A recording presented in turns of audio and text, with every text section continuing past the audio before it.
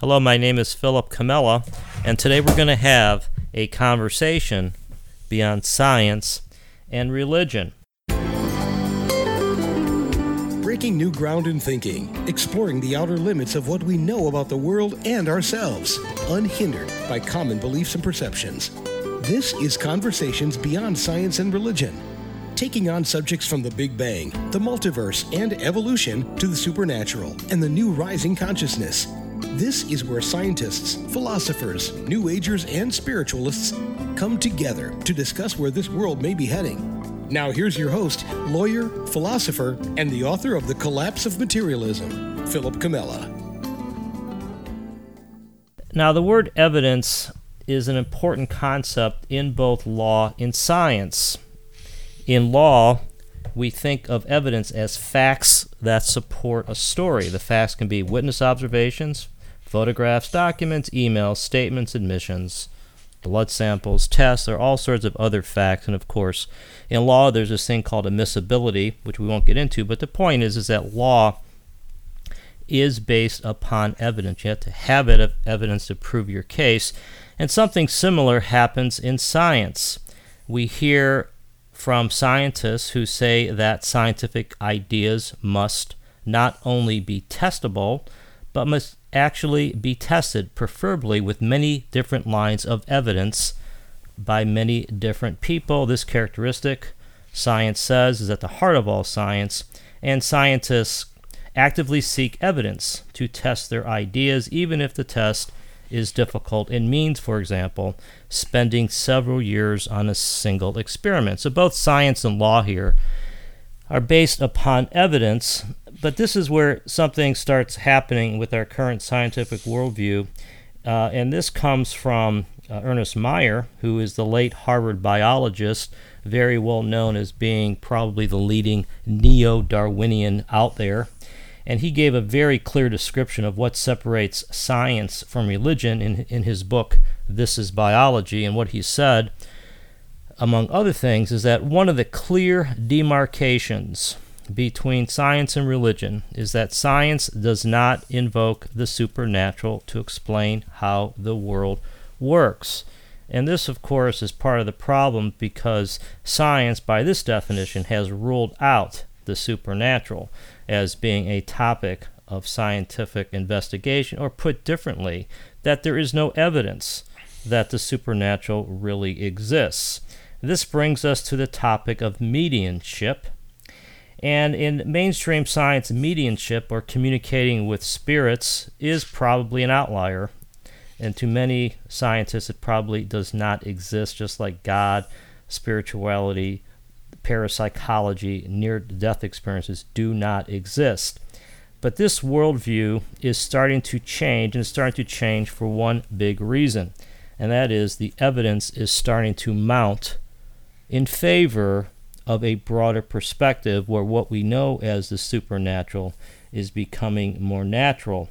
A person who has been in the forefront of legitimizing mediumship is today's guest, Mark Anthony, also known as the Psychic Lawyer. Now, Mark is one of my favorite guests on this show. He has a new book out called Evidence of Eternity, Communicating with Spirits for Proof of the Afterlife. Mark, welcome to the show. Thank you, Philip. It's always great being back on your show. Yeah, well, I was saying before that we have some things in common. We're both lawyers. You go off on this on your God-given skills as a medium, and I do my own little writing. But I think it's what's similar between us is that we're both rooted in this idea that you have to have evidence to support things that you believe in, and that's either good or bad, perhaps. But I think it's good. And going to law school and practicing law, Mark, as well as anybody, that unless you have some facts to support a story, your case ain't going nowhere.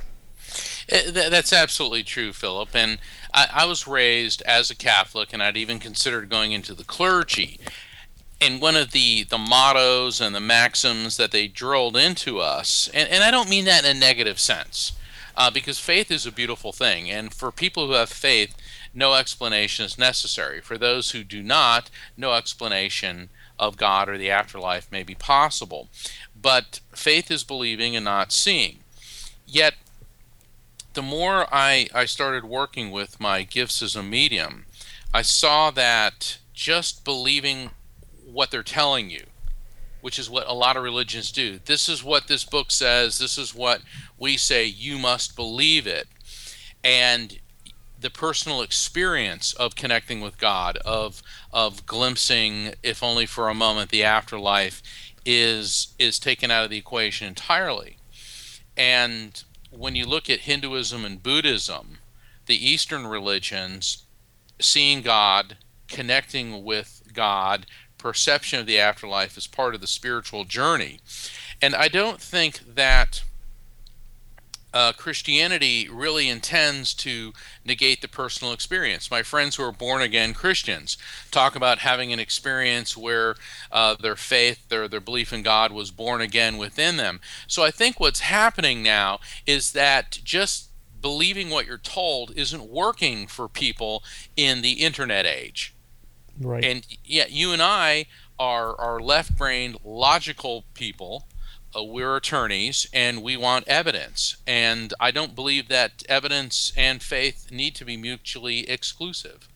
Yeah, and I think that is well put. And when you get to the realm of science, there are many things that scientists themselves take for granted or take on faith. And it's sort of like if you have what I've called 360-degree skepticism, where if you look at what underpins many of our basic beliefs, whether it is religion or science, there are a lot of assumptions that are in play here. And I think that questioning those assumptions and seeing what evidence exists can only be healthy. My view is that the deeper the belief, or the deeper the understanding, sort of the deeper the inspiration, the deeper the sensation, the richer it is. And so I really think that there is value in looking at the evidence for any of this stuff. Now, in your new book, Evidence of Eternity, you weave stories, these great anecdotes from your clients and your experiences and your encounters with discussions of scientific evidence, and you try to, I think, show that science is sort of going in this direction. What led you to take this slant with your new book, Mark?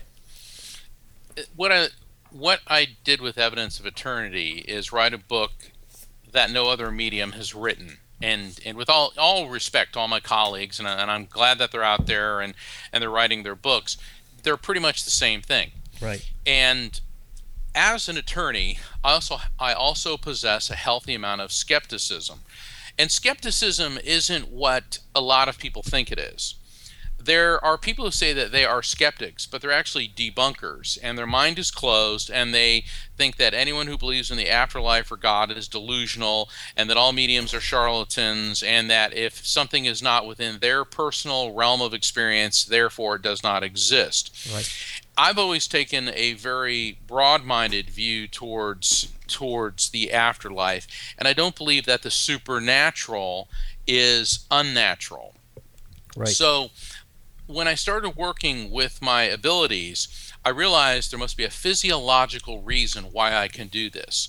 And my research led me into discovery of the unique and mysterious properties of the pineal gland. When I say mysterious, it's only because we don't completely understand everything that it does. Because once a mystery is examined, and what makes it, the unknown qualities of it begin to be unraveled and explained logically, it goes from being a mystery or paranormal to being something very normal and explainable. Right. And every human being has the same physiological equipment. We all have a heart, we all have a nervous system, we all have an electrical field running through our bodies, and within our brains we all have the pineal gland, which in the past 20 years has been subjected to a tremendous amount of study, both in the US and in Europe and in Israel. What scientists have found is that within the pineal gland are magnetite and calcite crystals. therefore it generates an electromagnetic field. It controls our brainwave frequencies. It controls our perception of light, in addition to a whole myriad of other bodily functions. In short, we have a radio station in our heads. Because, Philip, as we all know, the first radios were quartz crystals with copper wire running low levels of electricity through them. So we have a much more sophisticated apparatus in our heads.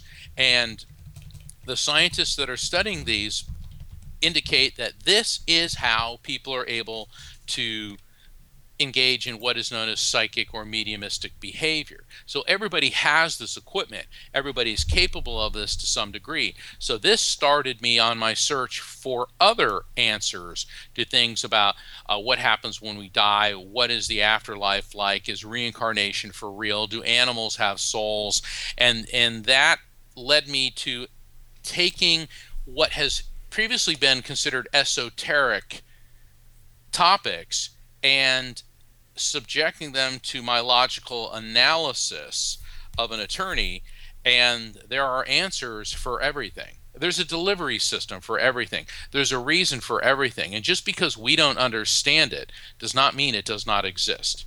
Yeah, and I think that the heart of science is observing facts and coming up with a theory, a story that explains the facts. And one thing that I think is coming more to the front and center in today's age, as I said at the top of the show, is that near-death experiences, such as the Eben Alexander book, Proof of Heaven, parapsychology, and then you have Dean Radin, who is so legitimate and so authoritative on the topic. We've got you with mediumship. We have phantom limbs. We have so many things out that were considered to be outliers that are facts, and so that leads to coming up with a theory that accounts for the facts. And I'm like you, Mark, where I'm not a fan of a theory that discards facts because they don't fit the theory or they don't fit the model. And that is something that needs to change, and it's probably the reason why I am doing this show, is because it's not a valid theory if it doesn't account for the facts. Now, going into your book a little bit, you talk about spiritual situational awareness at the top of your in the top of your book, and yes. that's sort of a new concept that I had not heard of before, and it might be good to use that as sort of an introduction to the way you approach this topic, Mark. And thank you, Philip. In my book, I'm introducing new concepts and terminology that nobody else has to describe psychic and mediumistic phenomena. And spiritual situational awareness is the first chapter. I came up with this concept when I started working with a lot of military and police officers who come to me for readings. And my dad was a Navy SEAL. And when I was a kid, he always taught us to be aware. Before you jump in the ocean, because we live by the ocean, look at the water, see if there's something swimming around, he would show us where to look for rocks and things like that. And I remember when I was about 15, I went to the beach, and it was a summer day, and everybody was in the water, and I wanted to run in because it was really hot, and I was sweating, and I stopped, and I just had a feeling that I needed to look around. All of a sudden, I saw this dorsal fin come up, and behind it was another fin, so I knew it was a shark because they got the front dorsal fin, and then on their tail, they have another one, and I could estimate that it was about 9 feet long, and it was swimming right by a crowd of people, and then it gently went down under the surface. And so I started telling everyone, please get out of the water, and they're all staring at me, and I go, everyone, and they're like, why? And all of a sudden it came up again, and someone screamed, and it was like that scene in Jaws yeah. when everyone starts running out of the water. Everybody and then the knows that. sharks are flipping out, and I'm running down the beach telling everyone, get out, shark. And so it was drilled into me from a very young age, and very glad that it was, My father taught me you must always be aware of what's going on around you. Well, both my parents were mediums, and my mother was incredibly gifted. And they started saying you have to be aware of energy, you have to be aware of spiritual influences around you at any one time. When I started doing readings for military and police, they were always talking about situational awareness. You just don't walk into a crime scene, you just don't jump into a dark alley. You stop, you pay attention, you look around, you are aware of what's around you. Well, it's the same not just in our world, but in dealing with the other side, in dealing with the spirit realm. You have to be sensitive and open to the spiritual influences around you. And as I explain in the first chapter, this can save your life. Every soldier, Marine, sailor that I've talked to, every police officer has told me that if they did not pay attention to their feelings, their intuition, and their sense of situational awareness, they would be dead. And for those of us, and I include all the listeners, when you start opening up, and if you get a feeling that you shouldn't do something, or be it feeling, don't jump into a situation. You need to go with that, because that is developing your sense of spiritual situational awareness. Yeah, that's good. This is Philip Comella. This is Conversations Beyond Science and Religion. I'm happy to be speaking with psychic lawyer Mark Anthony, author of the new book, Evidence of Eternity. And when you were writing about that spiritual situation awareness and just talking about it, Mark, the image in my mind is sort of like we are sort of creatures in this ocean, and we are, and sometimes we think that our little world is all that exists, but we're actually in this, and you could call it a field if you want to be more scientific, I guess. But the ocean metaphor is one I like, and you use it yourself in your book in part. But is that really what we're talking about? That we're really part of a web of experience here, and that we sort of have to be aware of the context in which we're living? Is that what you're driving at here?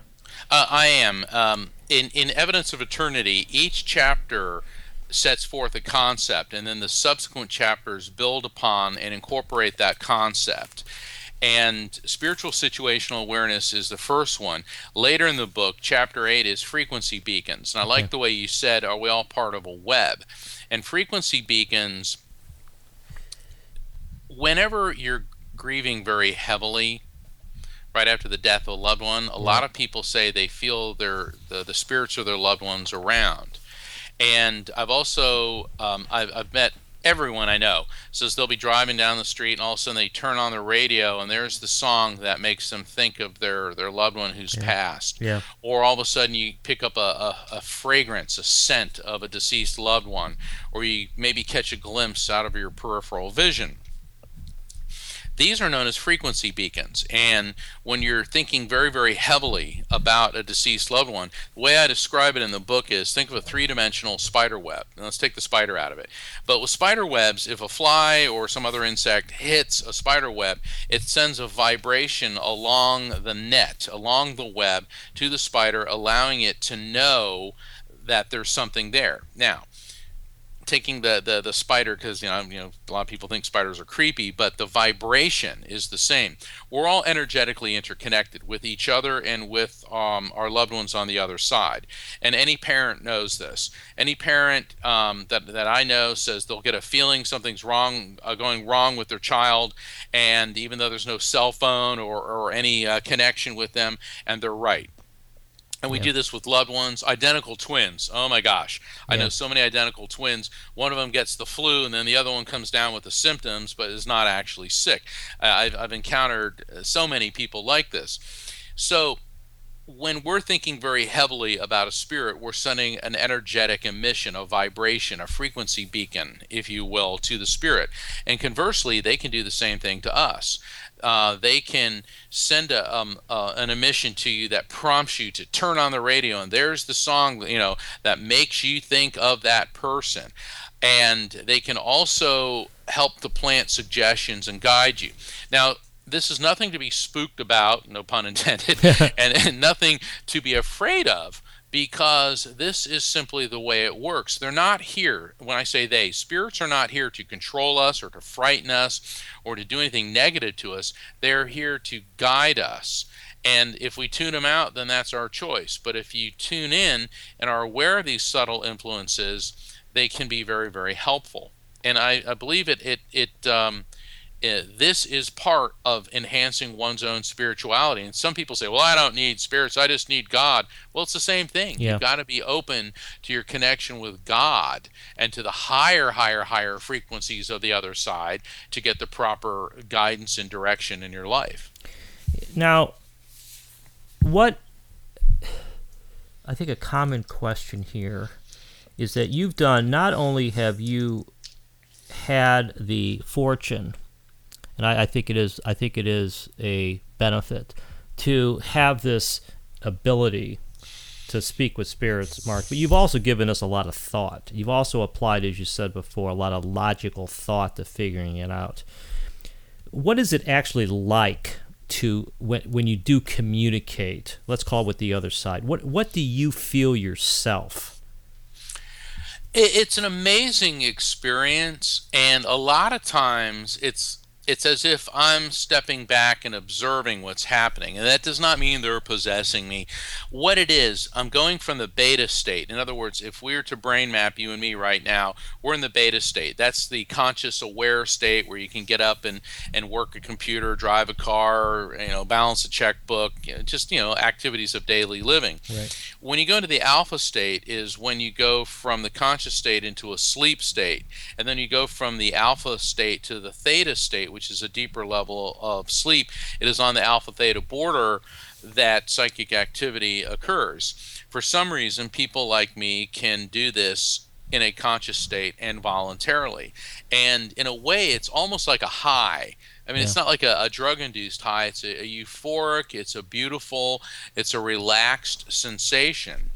And when spirits communicate, I see things. I may see visions of what they look like, or they may show me particular objects or things from their life or the life of the person I'm doing the reading for.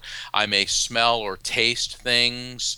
I may hear things, maybe complete sentences, names, songs, and I'm going to feel sensations.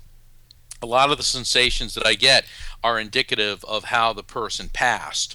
I'll feel certain pains in part of my bodies and other sensations. And the more I have done this, I know, that means a stroke, or this means cancer, this means some other type of ailment or traumatically induced death.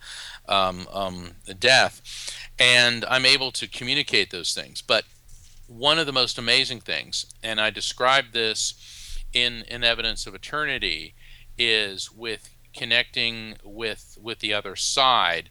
On several instances, a spirit who's in the higher frequencies of the other side, call it heaven if you would like, call it the light, nirvana, whatever you would like to refer to that, right. Paradise, they will let me feel what it feels like to be them. And Philip, it is the most incredible sensation. If I could bottle this and sell it, I'd put every drug dealer in the world out of business, because you don't even feel your body. I feel just for a second like patched into everything everywhere. It's this light, happy, exuberant feeling. But it is so overwhelming physically that I can handle it for about 4 or 5 seconds, and then I feel just completely drained. But it's drained in a very good way. And my understanding is that it's like being a single wire that is now confronted with all of the electricity that needs to go through Manhattan. So I can handle it for like, just briefly, but it is incredible. No pain, no sickness, no sense of a body. And I don't mean that in a negative way. No sense of a body means this just floating interconnectedness. It really is quite amazing. And what spirits have explained is that we have a finite material world, limited existence. In other words, we have a body, right, and we come into this life to experience material world things, and it really is a privilege to be in this world. But when we revert back to our eternal spiritual state, that all the physical and mental pain, ailments, aggravations, everything that weights us down, grief in the material world is no longer there. They're aware of these things, but they don't experience them, and it is just amazing. One thing that comes across from that is the way that, in just listening to your description, it supports Buddhism and some other Eastern thinking where the purpose of life is to release yourself from the material realm. And last week's guest, I had Simran, and we talked about this a little bit. It's really not so much releasing from the material world, it's sort of releasing from the attachment to the material world.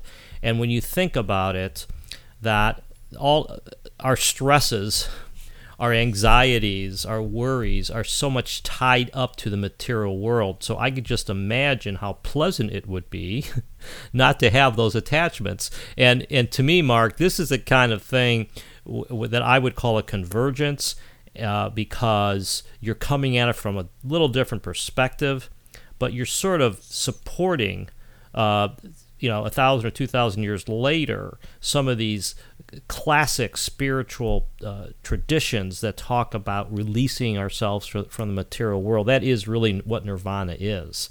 It's letting go of the attachments to the physical world. It is, and it's fascinating because I'm on my logical, evidence-based mission to understand the other side, and yet I'm coming up with the same conclusions that Buddha and Jesus and Krishna were trying to teach people. Because in Christianity, when Jesus was working with his disciples and saying, give up your attachments and your material connections and follow me, and when he found and connected with his Christ consciousness after going into the desert for 40 days and 40 nights, and Buddha undergoing a similar experience, going into the wilderness for 49 days and 49 nights. And if you think about it, it's desire.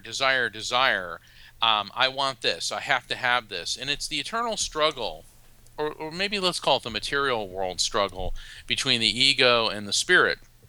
And the ego is, I don't have enough, I need more, I'm not good enough, I can't do this. The ego's always there, tempting you with the promise of something you already possess.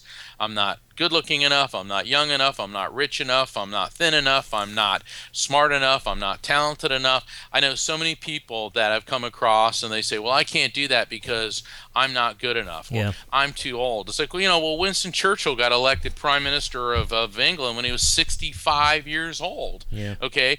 When you look at people that were older and then they started painting and creating all these incredible things, or people say, well, I'm not good looking enough. Well, there's a lot of actors and movie stars that really aren't good looking, but they're great character actors, and we love them because they bring a humanity to the character. So the ego is always there saying, you're not good enough, you can't do this, you need it, and I need more. If I get more money, I'll be happy. If I get this person to fall in love with me, I'll be happy. If I live in this big house, and so on and so forth. And so spirituality is recognizing that, well, hey, it's nice to have money and a place to live, but your happiness is not contingent upon the collection of material goods, because they cannot love you and they never will. And that is the point of Buddhist and Christian and Hindu and Muslim spirituality. In other words, all the great teachers were talking about the same thing, but somewhere along the way, people took detours. Yeah, well, exactly. We tend to have an us against them attitude sometimes in religion, where all the religious leaders are saying exactly the opposite. When you talk about communicating with the other dimension, I like to have you put that in your own words in terms of whether you're calling it a dimension or another place. But when you're doing this, have you felt that over time, Mark, you're coming to a better understanding of what exactly you're doing? I mean, have you, is this something that you feel is a learning experience for you in what this other side is really about? It's constantly a learning experience. Yeah. It's evolving and growing, and my ability to communicate with the other side, which I call interdimensional communication. Right. I wrote a chapter, instead of calling what I do mediumship, it is interdimensional communication, because we are in the material world dimension and the other side is another dimension. And this isn't some woohoo idea. If you look at quantum physics and string theory practitioners in the realm of physics and dark matter theorists for the past century, there are theories in the realm of physics that there is not just a universe, but there are multiverses. There are a whole plethora of different dimensions and frequencies. People say, "Oh, well, that sounds ridiculous," and I don't know, how can you believe that? And well, I haven't experienced, so I don't know. But when you look at the dark matter theorists, they're telling us that over 90% of the universe or the multiverses are not, we can't perceive them, even with our technology. So if 90% of existence is beyond our ability to perceive, then we're only able to experience such a small part. All right, now let's take that theory out of it, and let's just look at the electromagnetic spectrum. What can we see with our eyes? We can see visible light. However, we can't see X-rays, gamma rays, microwaves, radio waves. There are a whole vast array of waves and energy patterns that our science is aware of, and we've developed the technology to perceive those. But with our own human eyes, what we can see is a very, very, very limited portion of the electromagnetic spectrum. So just because we can't perceive the other 99.9% of what's out there doesn't mean it doesn't exist. It's just that we haven't evolved, technologically speaking, to that. So as a medium, what I've found is that the way they meaning spirits communicate with me, it evolves, it grows, it changes. Sometimes I perceive things in a certain way and then a more advanced understanding of that. And I don't claim to have all the answers, but I do have some insights that are leading me to more questions and more questions. In my first book, Never Letting Go, there's an old Muslim saying that Allah, in other words, God has all the answers, provided one knows the questions. Yeah. And I've always liked that, because the more you find answers, the more questions then emerge. And you know that as well as I do as an attorney. Right. And what's the golden rule when you have somebody on the witness stand? Don't ask a question you don't already know the answer to. Right. And there was that old case, and I think it was from the 19th century, where this guy was accused of biting off this other man's nose, and it happened in the dark, and the attorney said, "Well, you did not see him bite off his nose, did you?" And the witness said, "No, I did not." "Well, then how do you know that he did?" "Well, I saw him spit his nose out." Okay, Yeah. so Yeah. talk That's about good. one of those moments Yeah. in court where like, uh-oh. Yeah. And quite frankly, there's no recovering from that. But the fact of the matter is, questions lead to more questions, and in that situation, unfortunately, the person asked the wrong question. He should have just stopped right there. Yeah, well, yeah, knowing how to ask the question is so important. This is Philip Comella. This is Conversations Beyond Science and Religion. I'm speaking with Mark Anthony, the psychic lawyer and author of the new book, Evidence of Eternity. And we're talking about some of the practical sides of interdimensional communication. And one thing that I would say about where science is with the multi-dimensions, and I do think that there is sort of a merging going on here between the science perspective and what I'll call the spiritual perspective. And one of the differences, Mark, in my mind, is that the dimensions and the universes of science are out there. They're still separated from us. They're out in the universe somewhere. Where I think that the stages or levels of consciousness, the dimensions, are inside of us. See, that's what I think is the difference, and I think that's something that goes together with where science is with consciousness right now. I mean, I think I've been doing more writing and reading on consciousness myself lately, and it really is remarkable that it's assumed that consciousness arises from the brain, but I think that the evidence will show the opposite is true myself. I agree with you. And earlier you mentioned Dr. Eben Alexander. He and I were guest speakers at the Edgar Cayce Center for the Advancement of Research and Enlightenment at their Afterlife conference back in November. And it was really great sitting down and talking to him on a one-on-one. We spent about an hour and a half, 2 hours, just talking about all things metaphysical. And he was explaining that he comes under a lot of fire, like I do, from the debunkers and his fellow neurosurgeons who say that, we can do things to the brain to artificially induce a spiritual experience, so your experience has no meaning.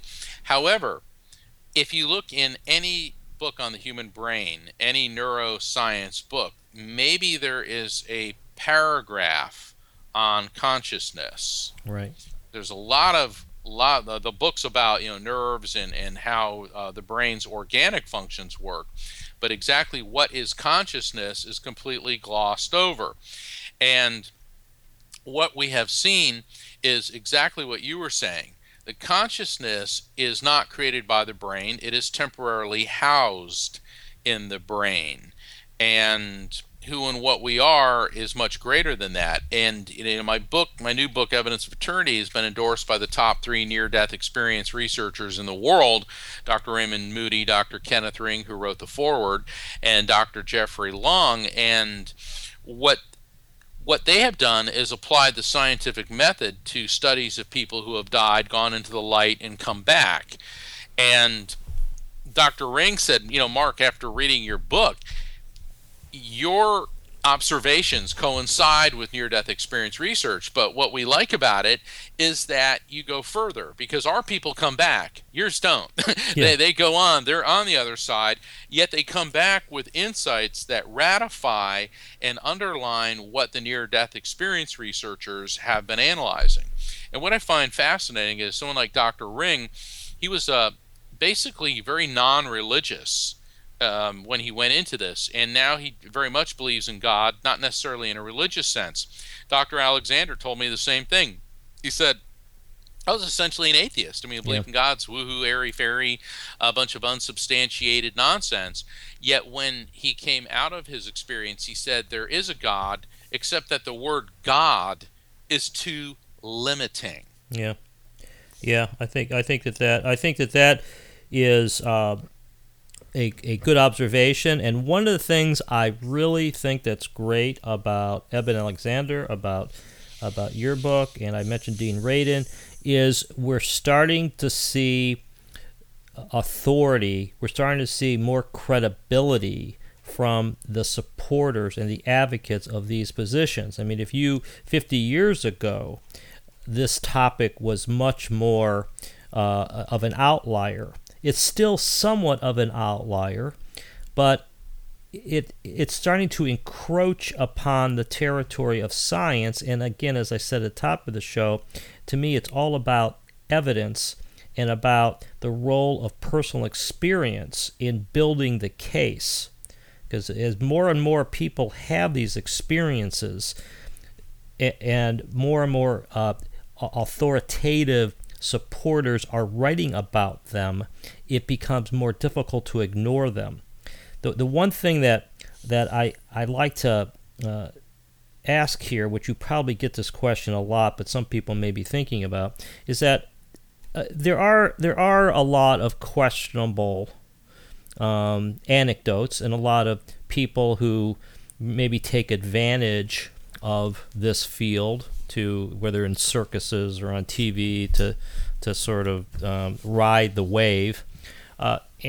But what to you separates sort of like the ghost hunters of the world from true communications with the other side? How would you?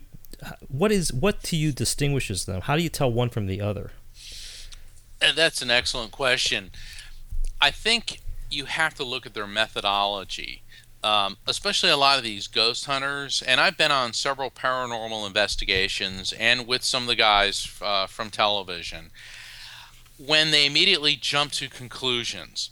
And I've watched so many of these shows where, they're using the night vision, so you get that greenish light look, and all of a sudden the camera starts shaking, and they go, there it is, and I'm looking, and I'm not seeing anything, and people are screaming and running around, it's a demon. Yeah. Okay, immediately you're making assumptions, you're leaping into the arms of, a perceived Satan in an archetypical hell, and making all these assumptions for which there's no evidence. Right.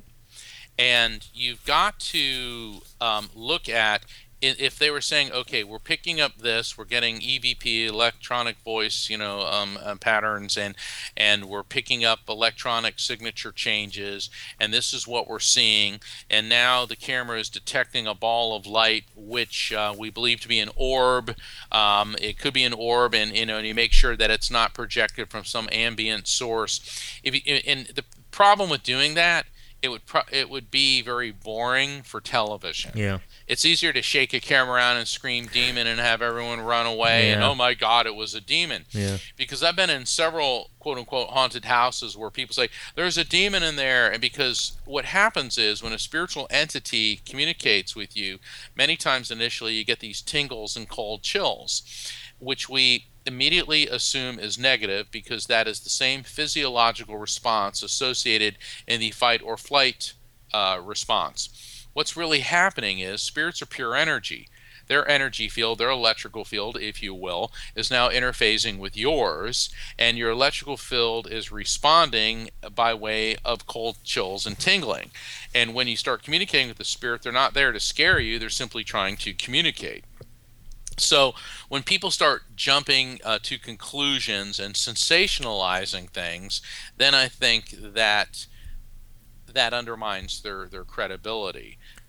Yeah, well, I think that it's also sort of putting the notion of spirits or ghosts into this, as you say, sensationalistic perspective, as if it's all a bunch of science fiction. And the way and the only way to really deal with it is to take pictures of it, to measure it, and to be haunted, so to speak. So to be afraid, because that's sort of like the traditional perspective of ghosts and goblins that we were raised with. What is, and I think that hurts the field, as you probably know better than others, but because you have to distinguish yourselves from that whole genre. But to me, when you have stories like you've recounted in your book, and I'm going to ask you to talk about one in a second here, but when you recount stories and you come to the table with this authenticity, it's sort of like me. I mean, I have what some people believe may be crazy ideas, but I really just look like a normal lawyer, a normal person. I mean, I'm not like I don't run around in the forest with white coats and and beads and everything. I mean, there's a down to earthedness here that really helps the cause. And Mark, I think that's one thing that that you really bring to the table. But in terms of convincing people, what have you found to be the best tool that brings people to understand that this stuff is real? It all comes back to evidence. Yeah. And that's one of the reasons I named my book, or titled my book, Evidence of Eternity, because in evidential mediumship, in an interdimensional communication session, you have to bring forth facts and information which can be objectively verified. Now, I know people that do angel readings and past life regression readings, and I'm not saying that they're not legit, but telling somebody that they used to be Joan of Arc in a prior life, which is why they're afraid of lighters and fire, I think is very undermining, particularly when there is no objective basis to verify that. Yeah. So if I'm doing a reading for somebody, and last night I did a public event in Vero Beach at Spark of Divine bookstore, and we had several dozen people there, and because I like the smaller venues because I can get to more people and it's more intimate. But when people's names, their cause of death, their favorite songs, shared memories between the client and the person come through, specific instances that happened to them come through, things that I could not possibly just make up. I mean, everybody has had grandparents that have died of either a heart attack or a stroke. But if you start saying what they look like, what their favorite song was, what their dog looked like, and what their dog's name was, and something they did with you on a particular day, and maybe even the date that they died, and specific things going on with the client, the recipient's life that nobody could possibly know, then those are pieces of evidence which can be objectively verified, and that gives credibility to the experience. Yeah, and I think that is really the proof in the pudding, because as to me, another thing about evidence, Mark, from law that I think is important, that is, that old adage that, to me, the more specific the evidence, the more believable it is, the more precise you are.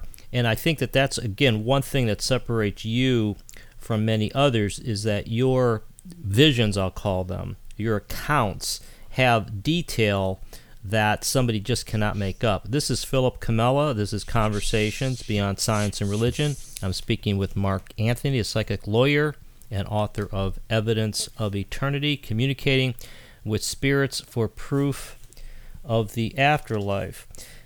One of the things that I wanted to cover here towards the end is that as you go through your book and your thinking on this, we've already touched upon sort of Christianity and Buddhism and the release from the material world and all that, but it also, it seems to me, has informed you of some other concepts in the spiritual tradition, such as reincarnation. What have you learned about the truth of reincarnation through your experiences here, Mark?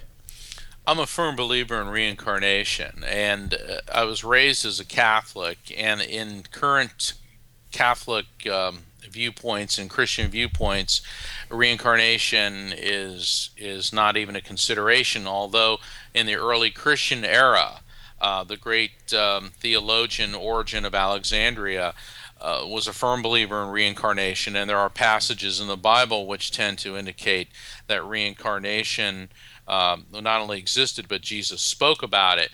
And it's at the root of all the major religions, including the mystical Chassidic sect of Judaism, certainly with Hinduism and Buddhism.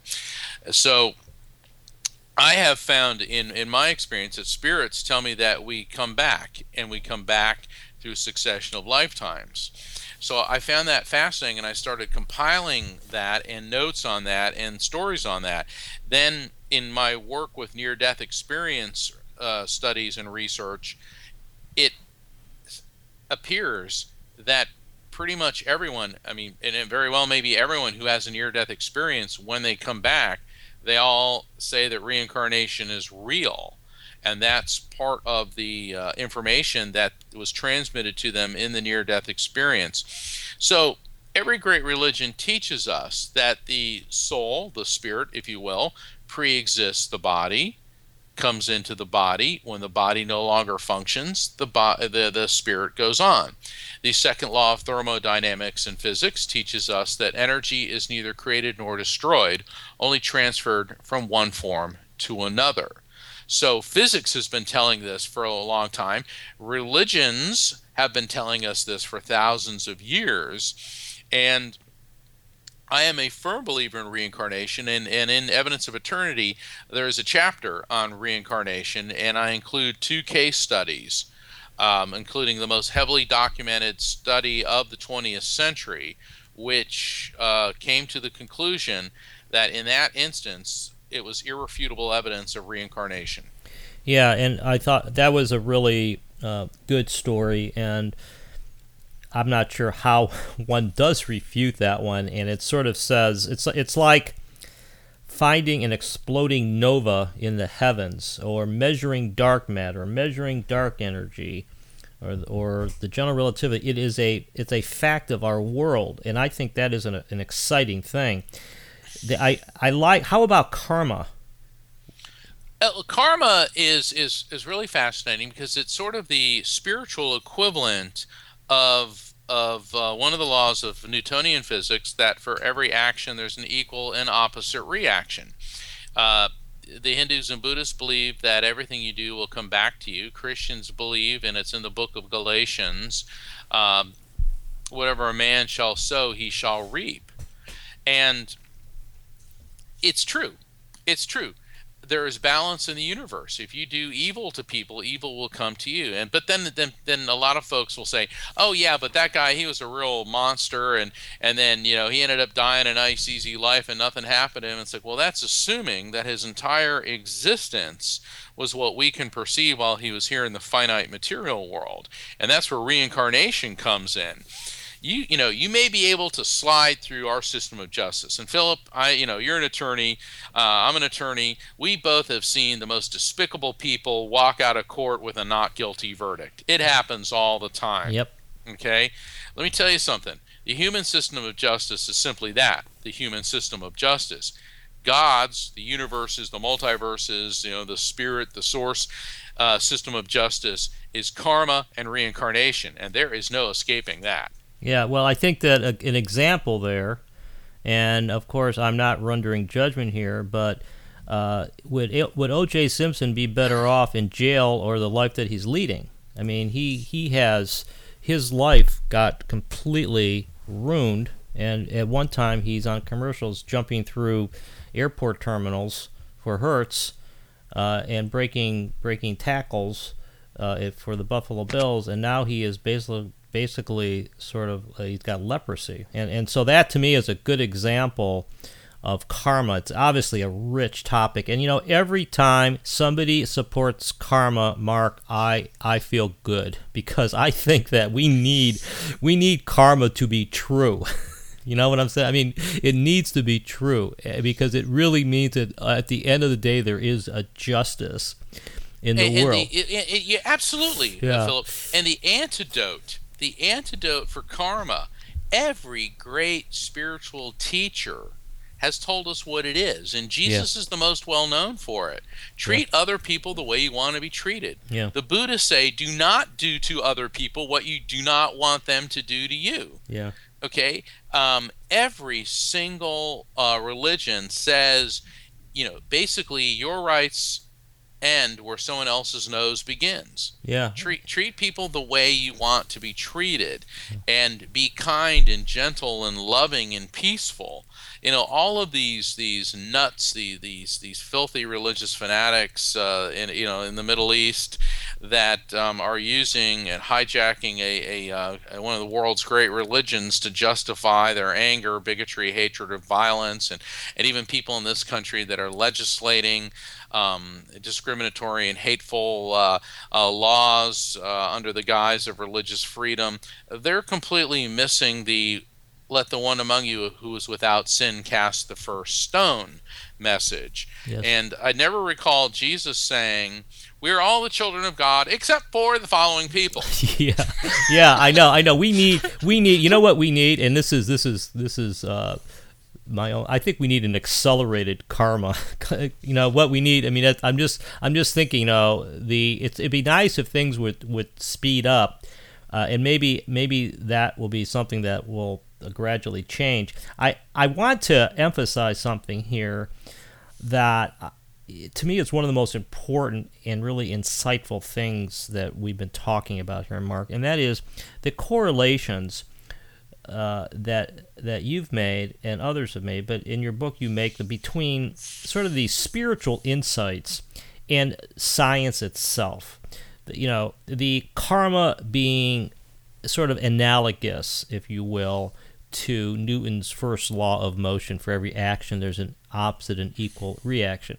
And I love the description, your description of interdimensional communication being like a radio wave, and it's sort of like, do we really understand how our cell phones communicate with each other? I mean, we sort of take it for granted that there's this invisible signal going to satellites and bouncing off the satellites and going to the phone. And it really is sort of, it reminded me that saying, as above, so below. And I'm not sure if I have it right. It could be as below, so above. But in any event, as is true on the spiritual level, so is true on the physical level. And that, to me, is something that's powerful for those of us who want to see, spirituality and science sort of merged a little bit here. So I think that is something that's really good about what you've done. The last thing, you've talked about God, and that's the big question. And clearly, this is all proof in my mind, and I think that's what you're saying, of this spiritual essence. Is that true for you? I take it. Yes, I absolutely believe in God. And I know there's a lot of people that think if you believe in God, you're delusional. I'm going to share with you something that I presented at Edgar Casey when people who say that I'm an atheist, I don't believe in God. And so atheism is premised on the belief that in the beginning there was nothing. Right. And then nothing happened to nothing, and for no reason, nothing suddenly exploded, creating everything. And then pieces of everything started colliding with each other, turning into self-replicating organic material that eventually turned into dinosaurs. Right. So right. I have a real hard time trying to understand how people can believe that there is no God. And what happens is the debunkers and the atheist crowd, they bring up a valid point, and I don't oftentimes give them any credibility. A lot of religions get mired into the God is a king theory. Yeah. And I know that I'm probably ticking off, thousands of people all over the place, but the idea of God as a white man sitting on a throne with a scepter, smiting and casting people out, you have to realize that God is an infinite, or is the infinite energy being, source of love, power, light, creativity, intelligence, is a multidimensional being transcending space-time, interconnected vibrationally with everyone from on a cellular level all the way up to supernovas and stars and suns and things we can't even begin to imagine. Because we can't imagine, and our human brain is a device which houses the consciousness, is not the consciousness, because our consciousness is an immortal living being, and we cannot, in material world form, perceive infinity. So what we do is we create a point of reference. We anthropomorphize God. In other words, we give God human attributes. And so when you see God as a king on a throne, you have to realize that was medieval imagery that was developed at the end of the Roman Empire, and who was more encompassing and all-powerful than the Emperor of Rome. Yeah. Who had absolute authority over everyone in the world, life and death. And then in the Middle Ages, every king jumped upon that to say that, well, yes, God exists, but I am God's representative on earth, and so people tend to put a human face on God. I'm not saying that there's anything wrong with that, but you have to realize that we cannot put creative or any type of human limitations on the power of God. I like something that Pope Francis recently said about the merging of science and faith. He said, "The Big Bang does not contradict the creative intervention of God. Rather, it depends upon it." Yeah. Yeah, and I think that, a lot of what we do is we are trying to express ancient truths in words that we and other people can understand. And that I think is really what this is all about. I mean, I think that we are still experiencing the same world, the same questions, the same mysteries as the early folks in civilization. We're still encountering the same magic and the same unknowns, but we're trying to put it in our own words. And I think the challenge here, Mark, for me has always been putting in words so everybody can understand and that we could agree upon something. And that I think is encouraging when the Pope starts, trying to find common ground. I actually think we have a long way to go, but I'm optimistic that we're heading in the right direction. And with that in mind, I'd like you to just sort of give a couple, two things. First of all, just talk briefly about where you see this field going, and then just tell people how to find your new book and what you're up to. I think that we're on the threshold of science beginning to understand God. And I believe that the ultimate objective of science is the discovery of God. Yeah.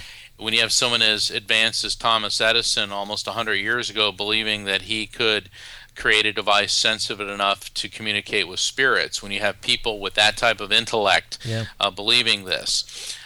For people who want to find out more about my book and about how to book a private session with me, either in person or on the phone, please go to evidenceofeternity.com. It's the same as the title of my book, evidenceofeternity.com.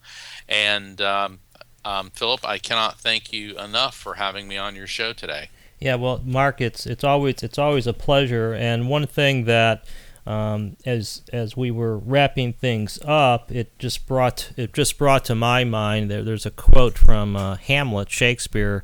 The quote is, "There are more things in heaven and earth, Horatio, that are dreamt of in your philosophy." And that particular quote to me sort of is a commentary on the modern materialistic scientific worldview, and that and put in different words, that there's more to life, more to the world than the current scientific theories are letting us believe. And I think things like near-death experiences, interdimensional communication, as Mark Anthony talks about so well in his book, Evidence of Eternity, are just two signs that the field of what we know as science is opening up. And I think we will only be better off as science incorporates these facts and this evidence into its theories. This is Philip Comella. This is Conversations Beyond Science and Religion. We'll see you next week when I'll have Sonata Pantini on the phone talking about her new book, The Transcendent Mind. We'll see you next week. Thanks for listening. You've been listening to Conversations Beyond Science and Religion, hosted by Philip Comella. To find out more about Philip and his book, The Collapse of Materialism, visit thecollapseofmaterialism.com.